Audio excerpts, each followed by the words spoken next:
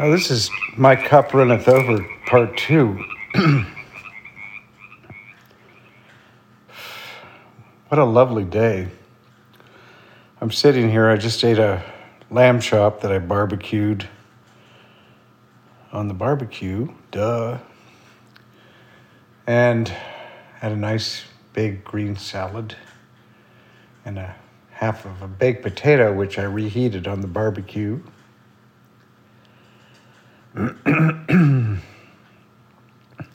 Monkey Blue is here. He's eating. He's been outside. Still, the sky is still light.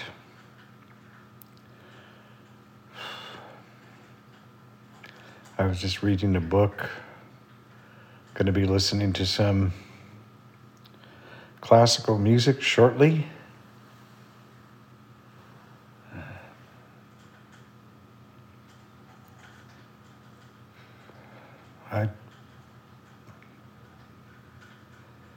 I don't know what to say.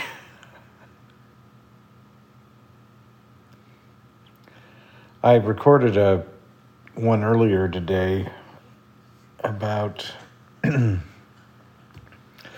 something David Bowie once said. He said, "I don't mind getting old. I worry about the number of days I have left and what I want to get done." And that thought is with me often. But even before I read it, the quote. But today, I'm not worried about that. I'm just enjoying today, and I think that's the idea. It was been a lovely couple of days. I saw a few of my dearest friends. Came by to see the new place. All my friends are happy because I'm not in the warehouse anymore. Now, I love that warehouse. That whole thing was just kind of wild. But I like that. I didn't mind that there wasn't really any law on the street aside from the détente between the dealers who run the trailer park and the Hells Angels who protected my building. Just by reputation. It's not like they were standing around or anything, but yeah, it was pretty wild. I was never scared there. And I love the space. I really do. And I had, real ideas. Stuff I wanted to do there in terms of a studio thing, and it could still happen. It's not out of the realm of possibility. Because this big senior housing project is opening up next door. It's going to radically transform the nature of the neighborhood. And the space will still be amazing with this incredible light. And that's, I don't know, I just loved it. I love the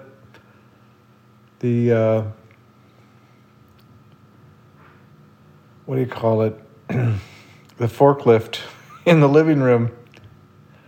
I really did, even though it was in the way of some things. And now here I am in another dimension, and been working on the book like crazy. I'm very excited about that. Because basically just because of the work that people have been sending in since late 2009. There's such an incredible body of work to choose from, and that is going to make an incredible book. And how I'm organizing the information has changed radically since I've started actually putting the book together, but it's better than how I originally conceived it, and it will tell the story even better with less words and more pictures. But I am at the moment stuffed. And I think I'm going to put on some music and read for a bit, and then I may do some page layout. And get through this one chapter maybe. And then onward. This is Knox, riding the wild bubble with you forever. Oh, go to my website, subscribe to my mailing list, knoxbronson.com. If you're wherever you're getting this podcast, please subscribe to the podcast. You can subscribe on iTunes or wherever podcasts are served. You can subscribe to Riding the Wild Bubble. And once again, this is Knox, riding the wild bubble with you forever.